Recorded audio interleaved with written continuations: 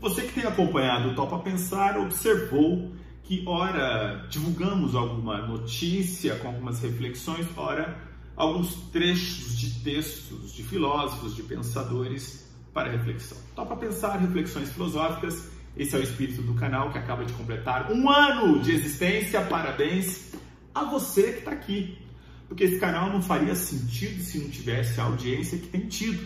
E se somos hoje 2.147 inscritos em 1 ano, quero crer que esse êxito se deva a você.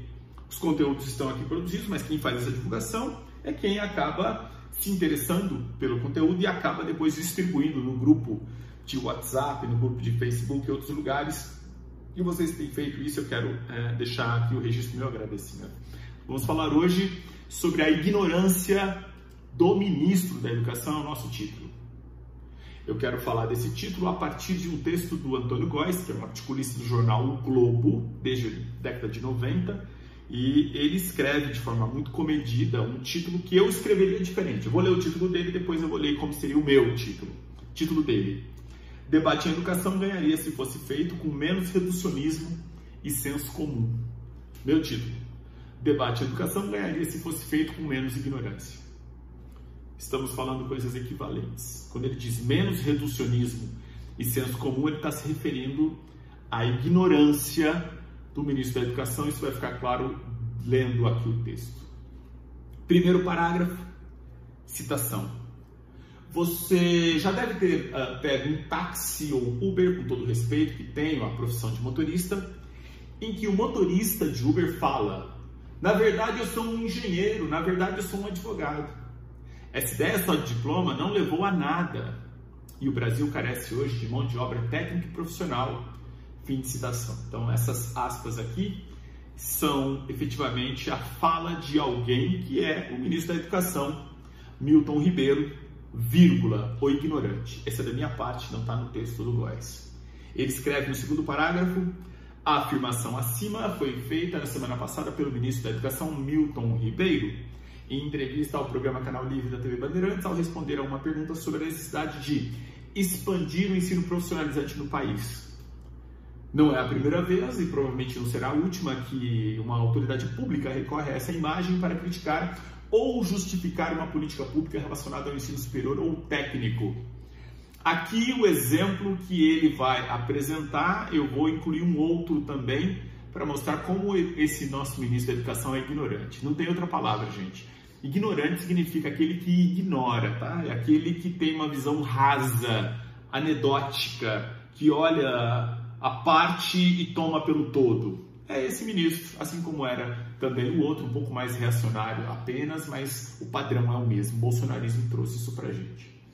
O problema, voltando para o texto, terceiro parágrafo, o problema nesse argumento, em especial quando utilizado pelo ministro da Educação, é que se trata apenas de uma evidência anedótica, do mesmo nível que afirmar que fumar não faz mal, pois conhecemos algum parente na família que fumou a vida inteira sem ter tido complicações por causa disso. Sabemos, porém, que o fumo é prejudicial por um conjunto de evidências científicas que olham para os dados gerais da população e não para os dados isolados.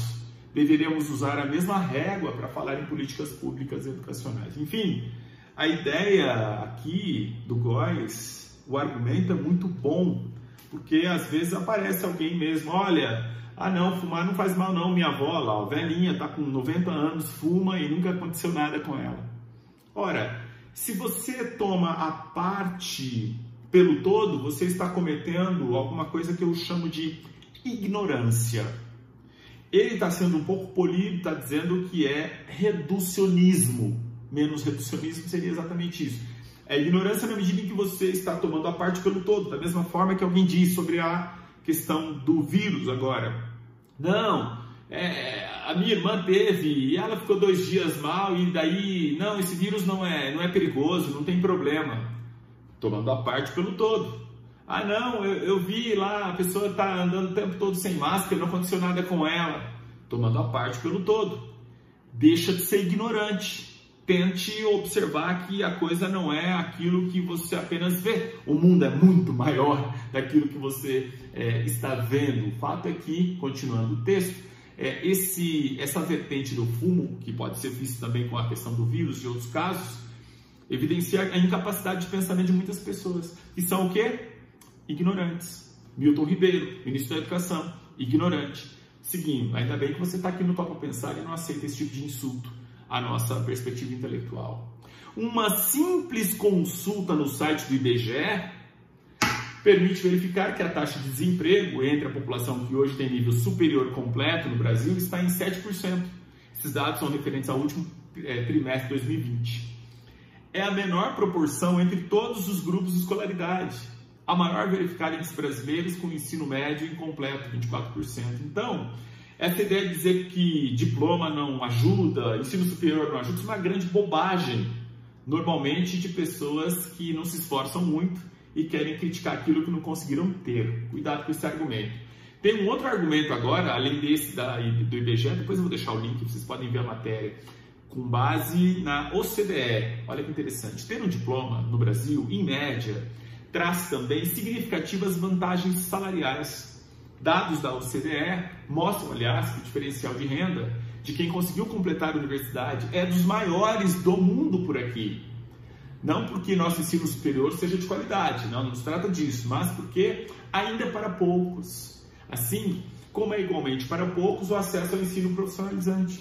E não há dúvida de que também precisamos expandir essa modalidade, inclusive pelo retorno positivo de que ela traz no mercado de trabalho. Então, o ministro da Educação, quando confrontado sobre a necessidade de expansão do ensino profissionalizante e apresenta um argumento desse, de que muitas pessoas aí têm diploma, mas não conseguem, é muito pobre, é muito ignorante esse argumento, é muito preguiçoso. Convenhamos, é preciso olhar, enfim, para informações do IBGE, OCDE, e aí o ministro de Estado precisa ter um posicionamento que seja, pelo menos, calcado em fatos. Será que ele não tem assessoria? Fico me perguntando. Depois vocês podem olhar os dois gráficos, são muito interessantes. Seguindo, esse não foi o único reducionismo a que o ministro recorreu em outro momento. Ao falar de alfabetização, de novo, reducionismo, ou seja, ignorância. Ele afirma, aspas para o ministro, a opção por alternativas pedagógicas para mim equivocadas no passado gerou isso que estamos vendo aqui hoje, que são crianças com 9 anos que não sabem ler. Fim de citação. Relacionando esse problema especialmente aos últimos 20 anos. Daí o discurso de romantizar um passado educacional é recorrente no governo. O problema nesse caso é quando os números, de novo, teimam em contradizer a tese. Então, de novo, essa ideia de que essa coisa das opções aí, só faltou falar, e o PT? E a educação do PT dos últimos anos? São formas muito preguiçosas e pouco sofisticadas e pouco inteligentes de ter a argumentação. Ela é muito frágil. Enfim, é evidente que nós temos problemas em relação à educação como um todo, da básica ao ensino superior, à alfabetização. Os educadores reconhecem isso, mas reconhecem também que a gente tem aí uma melhora significativa. Vamos aos números. A pesquisa nacional por amostra de domicílios do IBGE mostrava que em 1982, anote esse número, em 1982, 47% das crianças de 8 e 9 anos de idade eram analfabetas. Anotou o número? Em 1982, 47%, muita gente, quase 50% de crianças de 8 e 9 anos, era um número gigante. Isso em 82. O que aconteceu em 95? Nesse caso, apenas para crianças de 8 anos, a proporção já era de 28%, de 47 para 28%. O que aconteceu em 2015, um pouco mais recente, caiu para 10%. Então você tinha um número de analfabetos em 82 de 47% e agora mais recente está em torno de 10%. Isso é o melhor dos mundos? Claro que não. Isso significa que a educação brasileira é de ótima qualidade? Claro que não. Mas isso significa que muito tem sido feito nesse processo de educação infantil, sobretudo a questão da alfabetização. E é de muita ignorância de um ministro de Estado falar o que falou. Você ouvir isso de alguém aí do mundo e tal, a gente até compreende, mas o ministro de Estado não pode cometer alguma coisa que significa aí não apenas um reducionismo, um senso comum, mas significa, sim, ignorância. Vamos em frente. O que importa aqui, fundamentalmente, a questão aqui não é negar o grave problema que ainda temos no presente e que são mais amplos do que os dados da alfabetização do IBGE captam, mas sim refutar a tese de que a situação era melhor no passado. Não era. Então esse saudosismo todo, antigamente era melhor, antigamente era melhor. Qualquer dado que seja analisado a partir de um olhar que pega a parte pelo todo, não vai ser capaz de olhar a realidade em si. Saia desse argumento de jumento, com todo respeito ao nosso quadrúpede. É preciso ter um pouco mais de inteligência e sagacidade. Então, se alguém defende, na ditadura militar alguma coisa era melhor e tal, apresente dados que desmonta, e é muito fácil encontrar esses dados. Não dá para mostrar isso para o nosso ministro da Educação, porque de fato não estão dispostos à tarefa do pensamento. É difícil, viu, para esse pessoalzinho aí do governo pensar. Mas vamos juntos. Último, os debates em relação às melhores alternativas pedagógicas na alfabetização ou sobre a necessidade de expansão do ensino profissionalizante ou superior continuam necessários e relevantes. É evidente que sim, ministro. Aliás, não há outra razão para o Ministério da Educação senão pensar políticas educacionais para aprimoramento da educação em todos os níveis. Convenhamos, se não tem o que fazer, então saia daí. Peça logo demissão. Puxa vida, que coisa maluca. Ganharíamos, porém, se fossem feitos com menos reducionismo e apelo a sensos comuns equivocados. Eu diria, nas minhas palavras, ganharíamos também, porém, se fossem feitos com menos ignorância. É preciso olhar para a realidade e sair desse mundo da fantasia, da imaginação. Chega, gente! Saci Pererê, tá tudo importante para o folclore, ok. Mas vamos combinar que a realidade é outra? Ela não é feita de imaginação, de Superman que sai voando. Vamos olhar para a realidade. Observação: todas as estatísticas citadas na coluna são do IBGE, o que demonstra, mais uma vez, o quão importante é para o planejamento das políticas públicas ter estatísticas históricas comparáveis e atualizadas. Mas, infelizmente, por obra do governo e do Congresso Nacional, adiaremos mais uma vez o censo demográfico, pesquisa fundamental também para que todos os levantamentos amostrais do país tenham mais precisão para captar importantes para o futuro do país, para captar questões importantes para o futuro do país. Final do texto que eu quero, vou deixar o link para vocês e recomendar que conheçam o trabalho do Antônio Góes.